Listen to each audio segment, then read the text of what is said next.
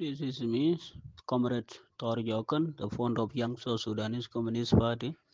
South Sudan Communist Party was started during the independence of South Sudan, and some of the founders failed to implement the need of the South Sudanese people.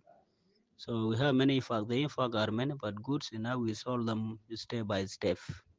South Sudan have 10 states respectively, but our current moment based in the capital city of our countries. As well, we are working hard to ensure that our civil population are in good health. So currently, we are dealing on how to meet with our counterparts or other communist country because the current leadership of the country, most of them are not recognizing us. They do ignore our demand and they think that we are not with them in the ruling party, not the SPLM. There is only that's not to achieve what supposed to do. This is the first reason. And again, we are working out closely with others communities as well. We permit them to protect their properties because they belong to the government. Western have some effect on South Sudan as well. Africa as whole.